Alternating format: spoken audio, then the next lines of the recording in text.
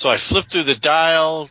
I was looking through the dial last night and on the local channels, and a movie was on, and guess who was in it? It was those Magnificent Men and their flying machines. Oh, so it was Thingio. I sail, boy. Yeah. I was like, oh, there you go. It's Terry Thomas. Did you think about that? Because Harry Mudd in this episode is drawn more to look like Terry Thomas than Roger Carmel. Yes, either that or a chipmunk that ate way too much food. I don't know what it is.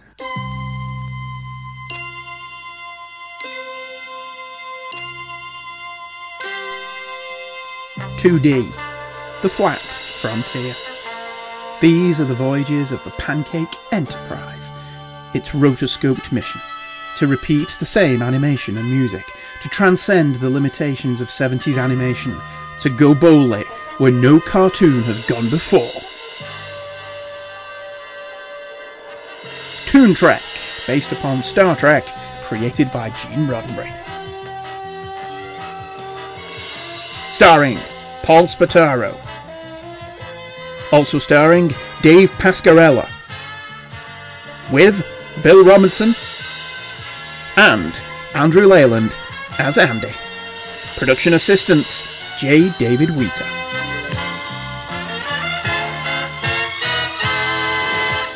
Hello everybody, and welcome to Toon Trek. Pull up a seat, sit down, enjoy the animated adventures of Captain James T. Kirk and his crew of the Starship Enterprise as they boldly go where none have gone before. We are going where everybody has been before. We are looking at episodes Nurse of Star Chapel? Trek on a pod. Oh, sorry. Yes, we are going. I think only Gene Roddenberry has been there. But I'm sure nobody had hit that before. No. We are here to discuss in this particular episode Mudd's Passion, which will be very exciting, I'm sure. I am Andrew Leyland, and as ever on our Toon Trek, I am joined by my colleagues of irresistible charm and nature, Dr. Bill Robinson. Hey, lady! You can see why the love crystals would make him irresistible to women, can't you? I'm also joined by Paul Spataro. I say. Excellent. And as well, we are joined by Dave Pascarella. Reporting for duty. He's the duty. Yes. But before we delve into Mudd's Passion, don't know that you want to delve into Mudd's Passion, but whatever floats your boat, we must discuss the portion of the show that is always timely and up to date. Star Trek news. Do we have any such news? Yes, we do. Oh. Adam Shankman, who has directed WandaVision for Marvel Television, has just been announced as the director of the new Star Trek movie. Production is expected to begin in early 2022.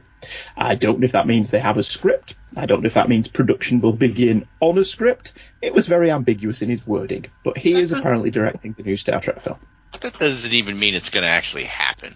No, it does not. It just means he gets a nice big pay-or-play deal, which means he gets paid whether it happens or not. Which is good, I guess, if you're him. No word on whether this is going to feature the return of the Kelvins, not the ones from By Any Other Name, or if it's going to be an entirely new story like Quentin Tarantino's Star Trek movie, which, let's be honest, is never going to happen. Wait, what's his name again? Shankman? Shankman. So, like if you're in prison and you've got somebody, you've been shanked, man. So, like, if his movie does really, really good, and compared to like one of his other movies, you could say it was a Shankman Redemption. Indeed. He has a poster of Yeoman Rand on his wall, and he's digging his tunnel out. But that's it. I have no. I particularly would rather have a poster of Merez myself, but would you? Yes. Well, you are quite attractive for a human. Well, Major Barrett could purr like a cat and sit in my lap all day. Do we have anything else? Do we have any other news that you may have heard of that I have not heard of? That'd be a no then. Well, there's two other people here. Maybe not. Down the silence of people who have not heard any news. People. Oh. Although by the time this gets released, we may actually know if the Shankman movie's actually happening, because there seems to be quite the backlog. We're getting closer. Although, wait, so do the math. What it would be like at least 20 some odd weeks before this would even see the light of day. At least half a year before this sees the light of day. So possibly. We could have all we would actually be in 2022 when this comes out, probably. Yeah. We could have all mutated under the new COVID variant, and we are now all Mares cat-like people. In the Delta Quadrant, no less. Yeah, that would be all. We're all trapped in the Delta Quadrant as cats. Oh, God, if I was a cat person, I'd be a big fat cat. I didn't even think of that. I'd just be big old laying around.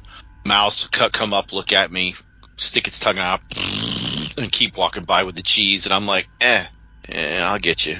I would have got you 20 years ago, you bastard. But now I'm past my prime. That's right.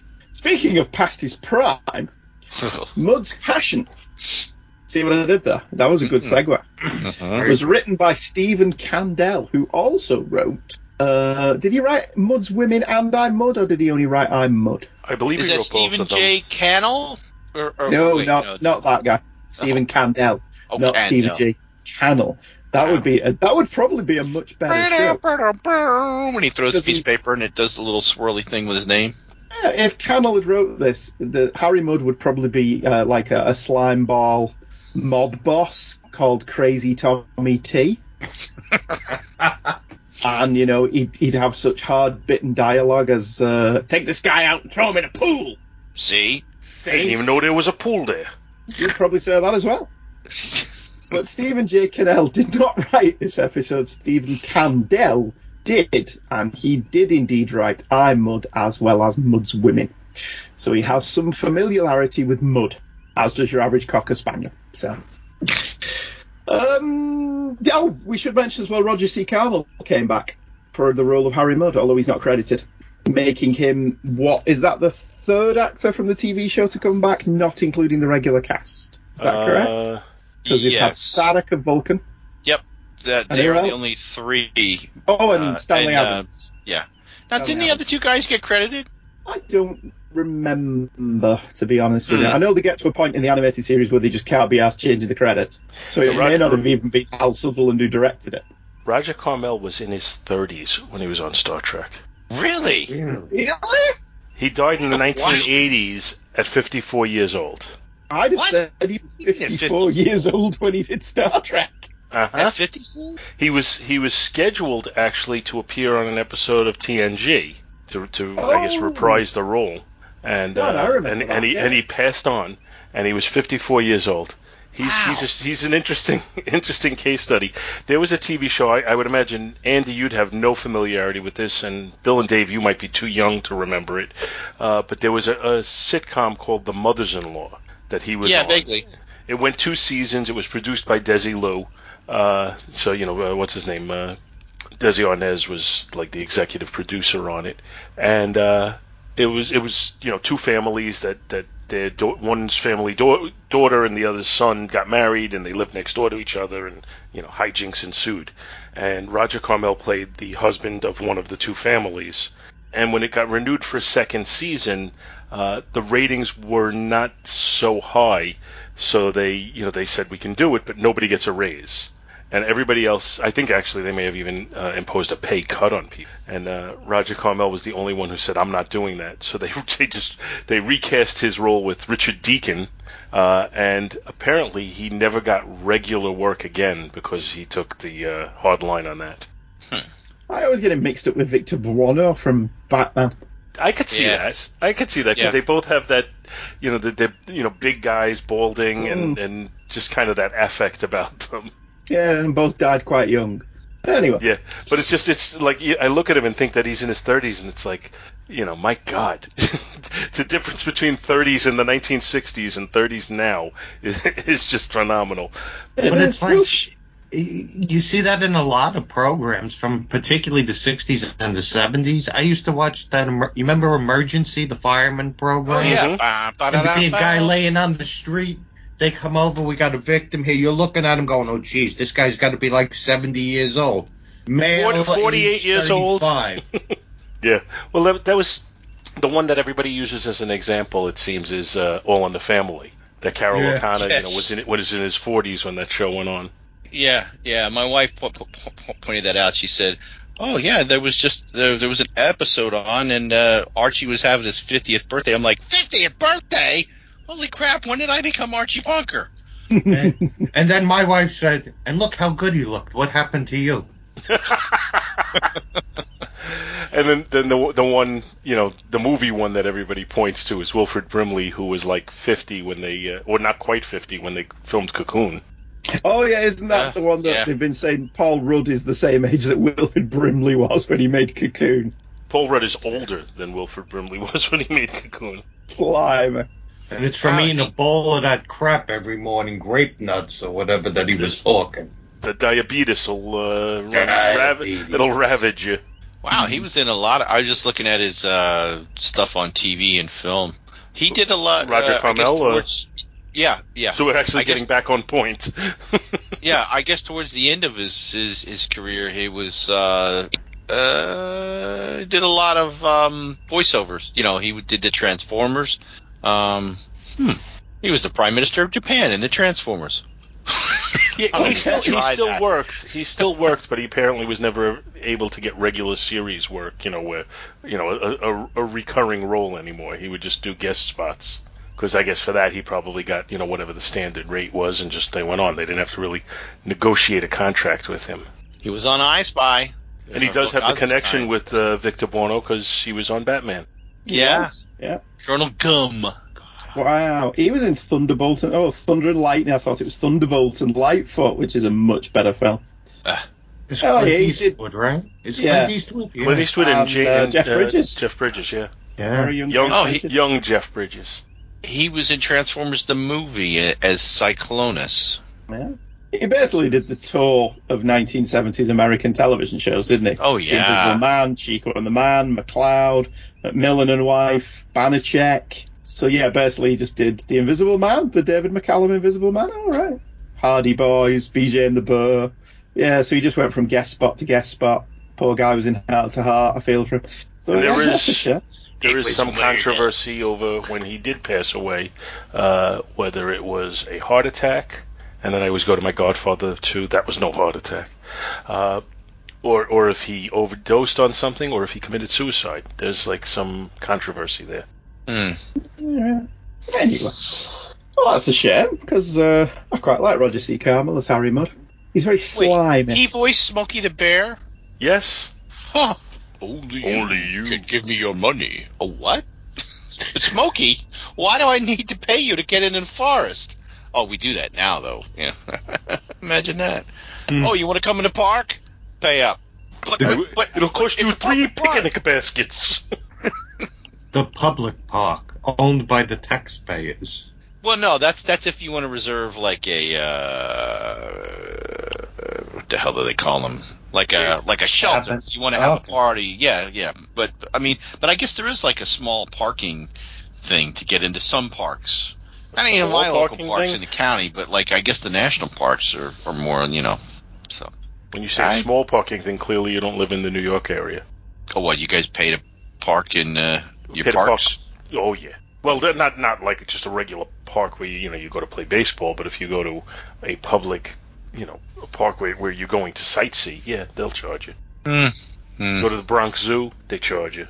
I can see a zoo because you have the upkeep of the animals, but they charge you, but they charge you to go into the zoo, and they charge you to park at the zoo. Well, I could kind of. It's like you're going to a baseball game. Why would you go to a baseball game? It's so boring.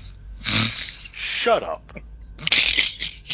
You suck. When they mine the outfield and they put random tiger traps with bungee sticks in them in the baseline, then I'll watch baseball. So when they turn it into the Hunger Games? Yes.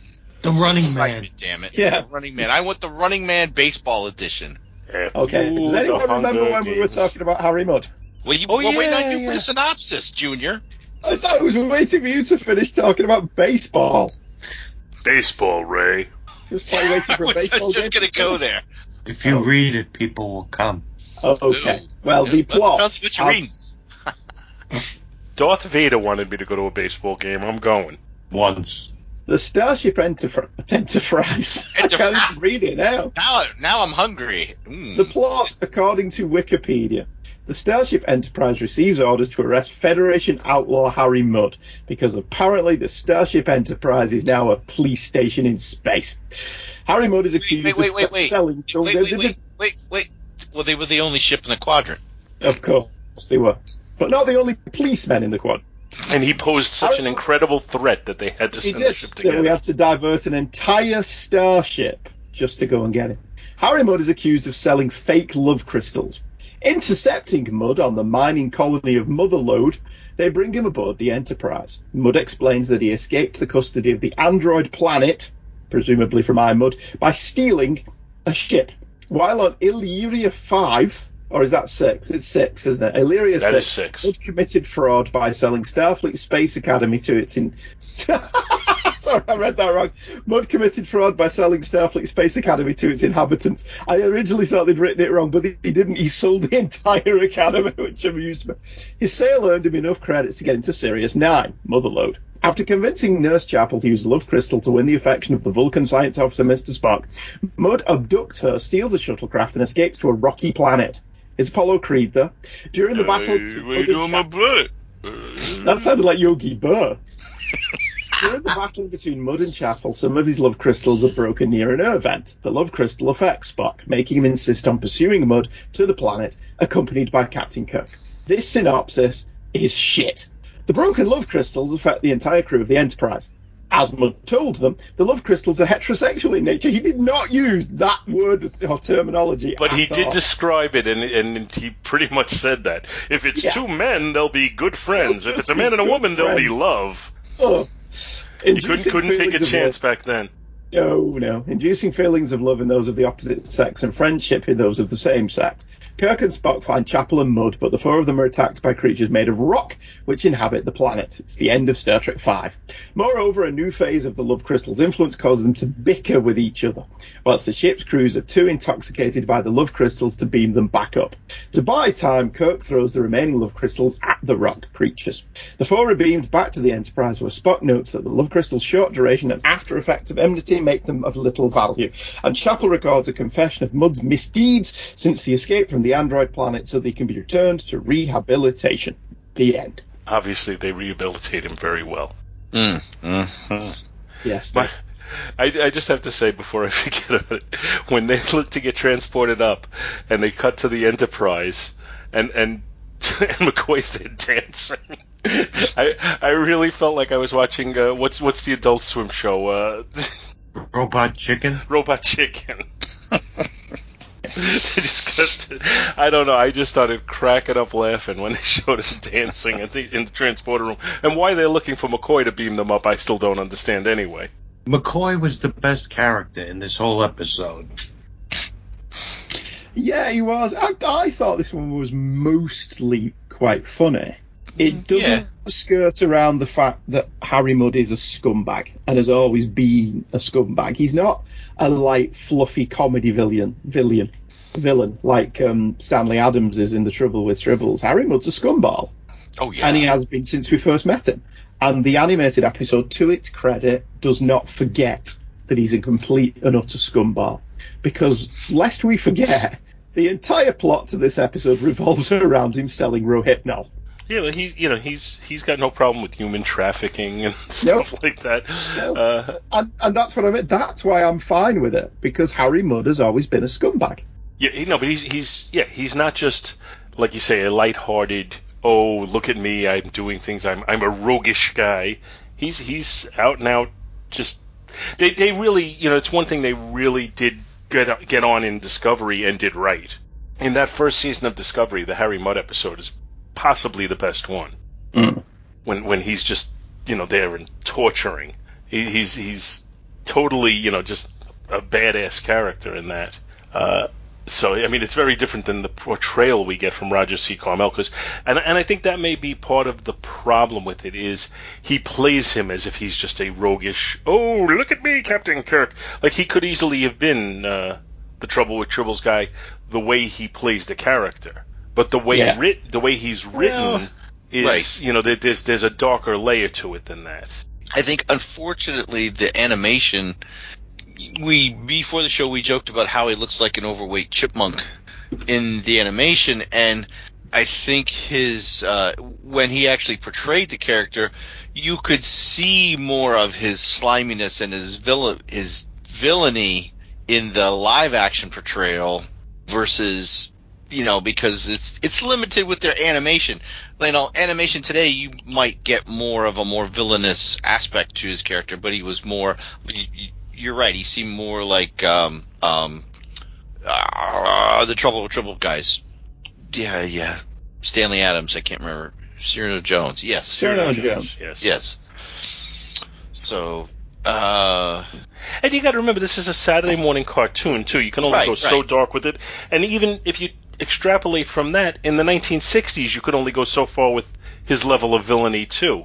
I think a lot of it is in the subtext, and you don't realize, they don't come out and hit you over the head with just how bad of a guy he is. But if you look closely enough at it, you see that he is. And again, human trafficking and things like that. This thing that he's selling, even if it worked correctly, it's one thing to sell something where you say, if you really care about somebody, this is going to get them to express their true feelings or whatever. No, it's if they don't love you, this is going to make them love you. That's no good. Can't do that. He's a bad, bad man. Well, one thing I wished him into the cornfields. Overlooks is that when he's trying to trick the miners on the planet, that's not even a woman he's got next to him. It's like it was a reptile thing. It was like some type of furry reptile that was hypnotizing a Rigelian mutoid or something. Spock calls it, doesn't he? and Spock pulls out a phaser and blasts it. I was, oh my god, he's gonna get. Oh, okay, he just. But if you take this episode, if you really take it on the surface level, and don't dig too deep into, the moral implications, which I guess we'll get more into. But I mean, that's funny. He shoots it, and all of a sudden it becomes like this reptile that slinks away. There wasn't a moral thing to it. I just did not remember that happening at all, and I was like, "Oh my god! Oh, okay." He's just kind of stunning it to show him, and then they cut like a giant swath. I didn't know phasers could cut like that. That was a pretty big ditch or whatever they cut with a hand phaser in the ground. Well, phasers can do whatever you need them to do. If it's of course, yeah. And the miners apparently have the worst aim when throwing rocks out of anybody. And that felt like Monty Python in The Life of Brian. I expected to come up with a giant rock and put it on him at the end. And Nichelle Nichols and James Doohan, of course, voice. I didn't even realize that was a female. It's like, again, Monty Python with the crowd scene. And I did like the character model for those ape creatures that were on the mining planet. Though. Yeah, they called them that was cool looking. Ursoids, I think is what they called them. It was over on Memory of Ursoids, Ursinoid bears, Ursa, perhaps. Yeah, that makes sense. As long as they didn't have guns and were on horseback, they were all right. Yeah, I guess you could say they were bear-like. They were kind of. They just didn't make them they didn't just give them a whole bear head. They kind of did a half. Yeah, I could see that. A bear that had large fangs, and bear-like humanoids that had large fangs and were completely covered in fur. And that's all they have to say about them. Yeah, well, they didn't really give you much of a background on them or anything, so you have to work with that. But they were still cool looking. I thought that was one of the better alien looks that they've presented to us in the animated series. Mm-hmm. I agree. And then we get into the the Bill Cosby nature of this drug that he's selling. Putting pop in you gotta take the love crystal and you touch the person that you wouldn't have. And I don't know too much about such things, but would this be a similar thing to what is the date rape drug? Ecstasy? Rohypnol. So I mean that's effectively what it is. It makes you temporarily fall in love with the person, and then you're not. And then you're not.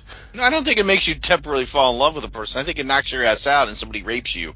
Well, I'm talking about on the cartoon, not on. Oh, sorry. Just I'm back to the cartoon. Sorry. I've watched plenty of Law and Order. Bang bang. So I mean, it's even if it was long term, like I said, it's still not something you should. It's a mind-altering drug. Yes. Yeah.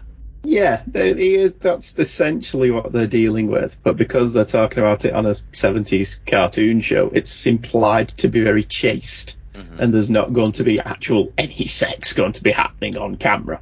But when you start even thinking about it even remotely, it doesn't really hold up terribly well today at all.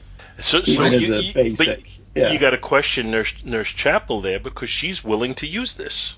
Yes, Nurse Chapel comes across in this episode as horrible. And I don't know how much of that is down to the implication that the drug is in some way affecting her as well, or that she's just very, very badly written. And there's the idea that it is a very 70s thing, and we have to judge it in context of the time that it was made. But there was a certain level of acceptability around that kind of humour in the 70s that just frankly would not be acceptable today. Well, but I do wonder how a female showrunner and the actress in question didn't at least raise an eyebrow at the way Nurse Chapel is depicted in this episode. It's not that Harry's selling this drug. As we've mentioned, he's a scumbag. I fully expect him to sell something like this. It's that Chapel uses it willingly. And I can't help but think maybe if they'd have implied that there was some element of the drug affecting her mind as well, that may have been only a little bit, more acceptable than what we actually get. Well, you know what, Andy? You can only have a bowl of Plomex soup thrown at you so many times before you're going to take desperate measures. Well, it's hard to make Plomex soup, as you well know. First you got to find a Plomex. Yeah. And then you got to strangle it, available. Rip its head off. Oh, wait, that's a chicken. When did these date rape drugs become a thing? Was it the 80s, the 90s? I think it was into the 80s, wasn't it? Actually, it was a fad I missed out on. I'm sorry. Let me just back up.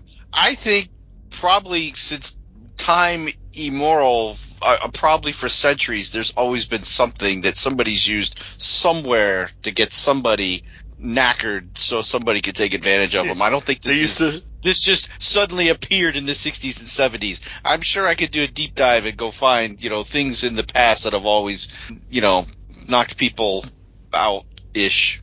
But with alcohol, you have to get them drunk over a period of time with alcohol, which can have the same effect. I like to go with the cool gangster talk and just call it slipping somebody a Mickey. Yeah, that's pretty much it. But it's to me, this seems more akin to, on a kid level of you find the genie, make her fall in love with me. Yeah, it's a magical drug genie that gets in the air vent and hilarity ensues. Hilarity ensues. That's exactly what I had in my notes. One of the things I had is I'm not into shipping. I understand that it is a thing. I understand that it has a big fan base. If that's what you're into, more power to you. I've never particularly got into it. Yeah, you put stuff in a box, you put tape on it, and you sell it. Yeah, that's exactly what I meant. Shipping. The Kirk Spock shippers must have had a field day with this episode, because I don't know if it's the way it's scripted or the way Shatner plays it, but he definitely comes across as the spurned lover at the end when Spock's all over Nurse Chapel. And I'm like watching it going, do you know, for the first time, I think I understand where shipping comes from. My good friend, Mr. Spock.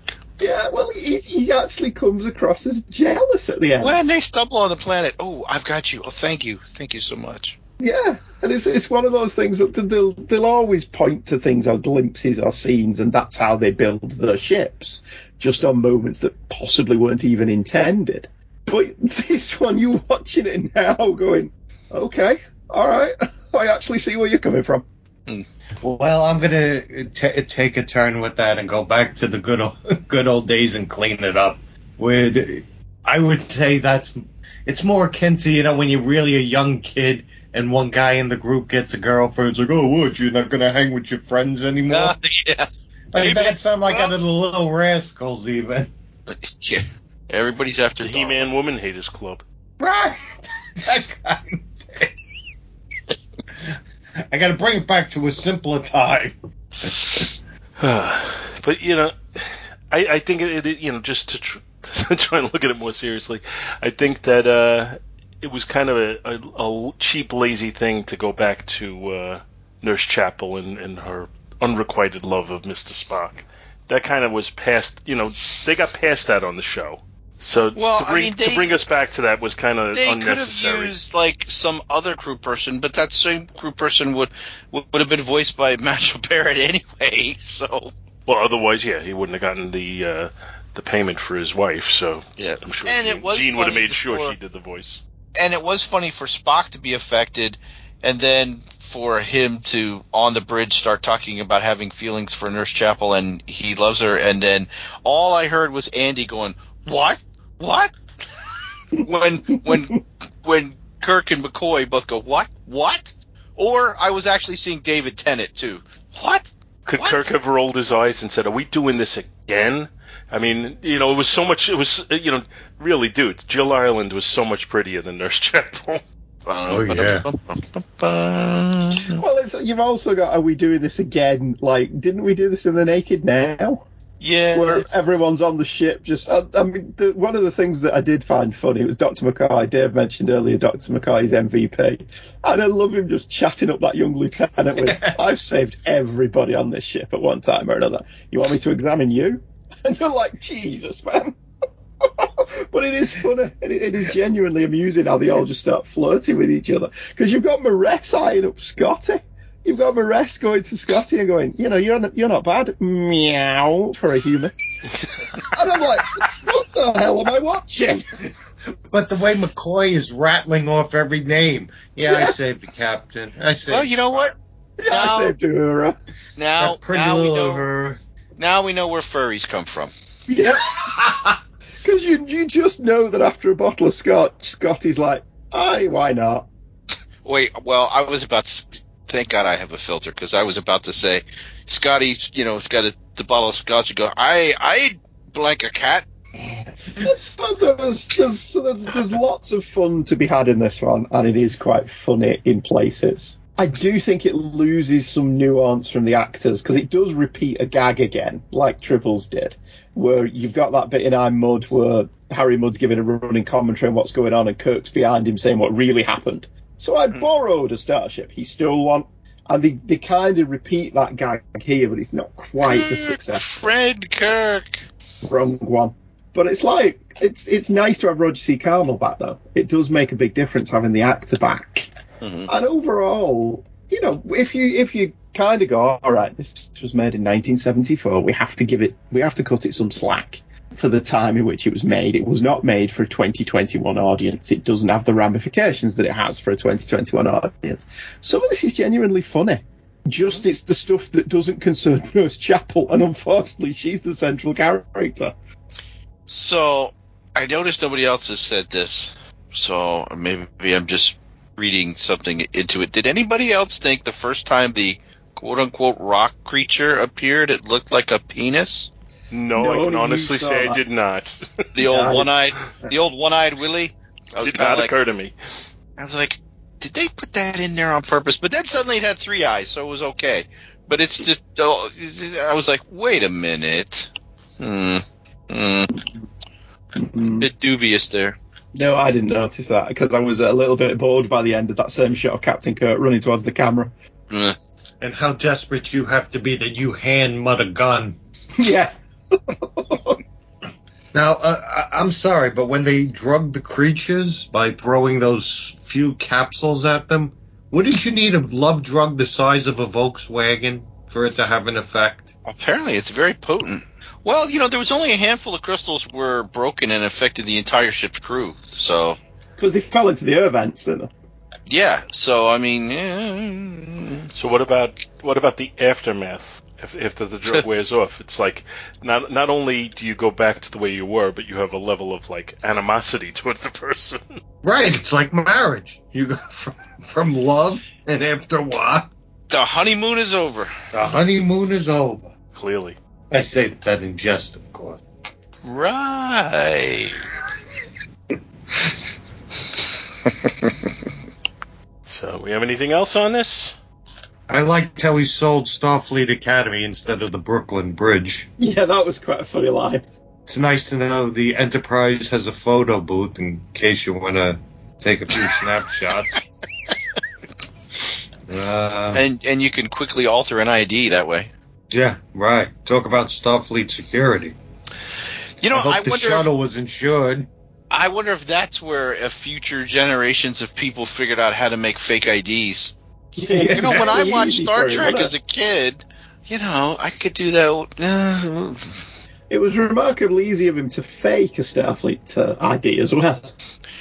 So, do you know why I pulled you over, Nurse Chapel? Says here you're 5'10", blonde hair, And a woman. Can you step out of the shuttlecraft, sir, ma'am? They. Hey. See, maybe it was That maybe all they just watched it by then. Maybe that's just perfectly acceptable by then. That they've got all that on those IDs. It was very progressive. Now that you mention it, this episode is the center crux stone of change in our society. It started so much. Oh no, the dog's barking because my wife just left. He's going into wine. Ahead of the curve again. Have we run out of things to say about it then? Yeah, I think so. I mean, you could argue that it is talking like what Dave is talking about. You could argue it's talking about love and the general full bloom of love. And when you first fall in love with somebody, it's all encompassing and you can't think of anything else. And then it wears off as time goes on and you end up fighting with each other a lot. So you could say there's a subtext to it, I guess. I just pictured Angela's hand coming out of the ether and smacking you right in the back of the head as you say that. Go on, why'd you say that? Same as normal. I think we've hit the point of ratings, Sir Andrew. I think it's a 2.5. I mean, for all my problems with the basic thrust of the story, my only real issue is the handling of Christine Chapel. I totally believe Harry Mudd would sell a date rape drug, and there are bits of it that are genuinely amusing. And the whole point of a Harry Mudd episode is often to be amusing, so it succeeded. So I'm going to go solid 2.5. I think I'm going to. I got a few good chuckles and laughs out of it. Yeah, Nurse Nurse Tribble? Yeah.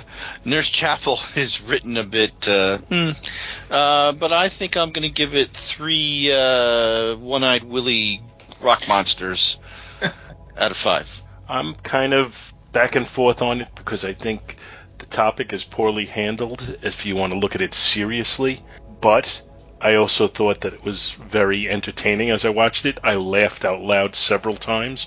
I don't know that it was always meant to invoke my laughter, but it got it just the same, and I enjoyed it. So I'm going with the 2.5. I did like some of the throw callbacks to the original episodes. I got a kick out of the Kirk translation of Harry's details. For me, the breakout character was McCoy. I found him to be hysterical. So I gave it a 2.5.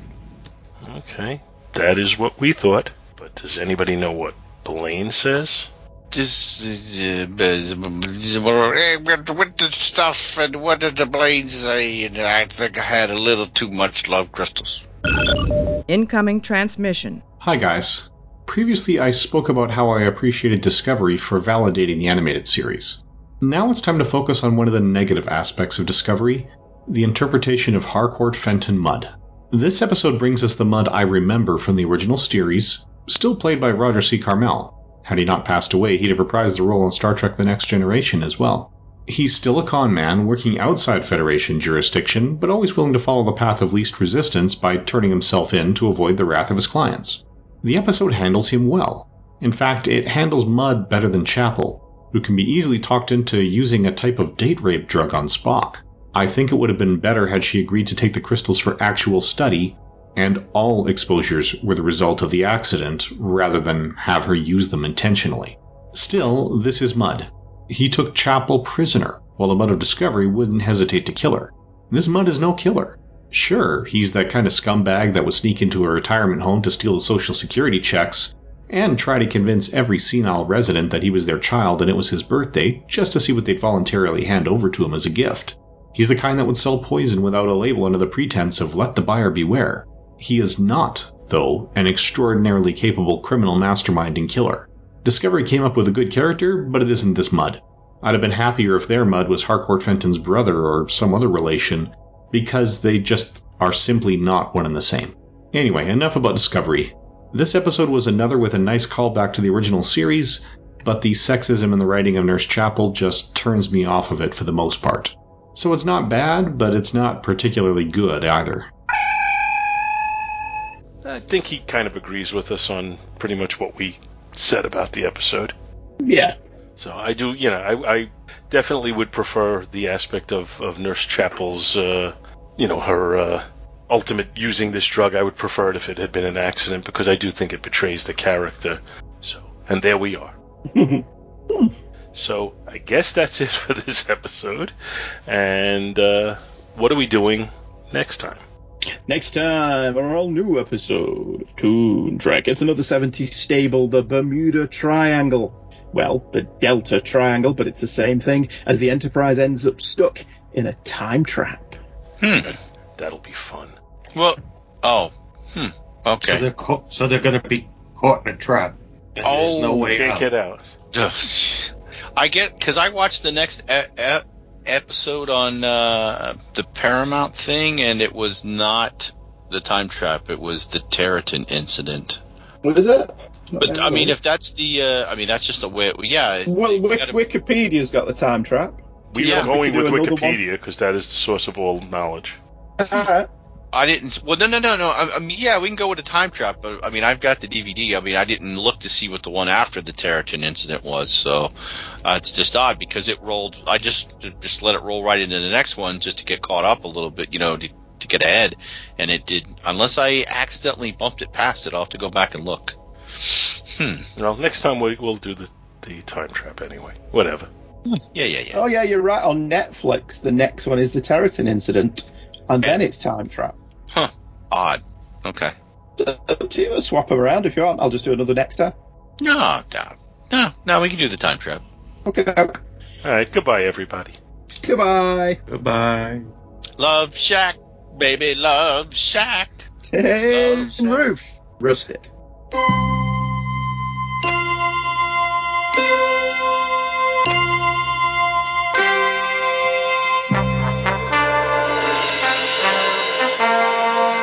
Toon Trek is based upon Star Trek, created by Gene Roddenberry, and is a Two True Freaks presentation. It's hosted by Andrew Leyland, Paul Spataro, Dave Pascarella, Bill Robinson, and produced and guest hosted on occasion by J. David Wheaton. All music and clips are copyright the respective copyright holders, and no infringement is intended. This is a review show, and as such, protected under fair use. Yeah, let's go with that. We hope you enjoyed this episode of Toon Trek.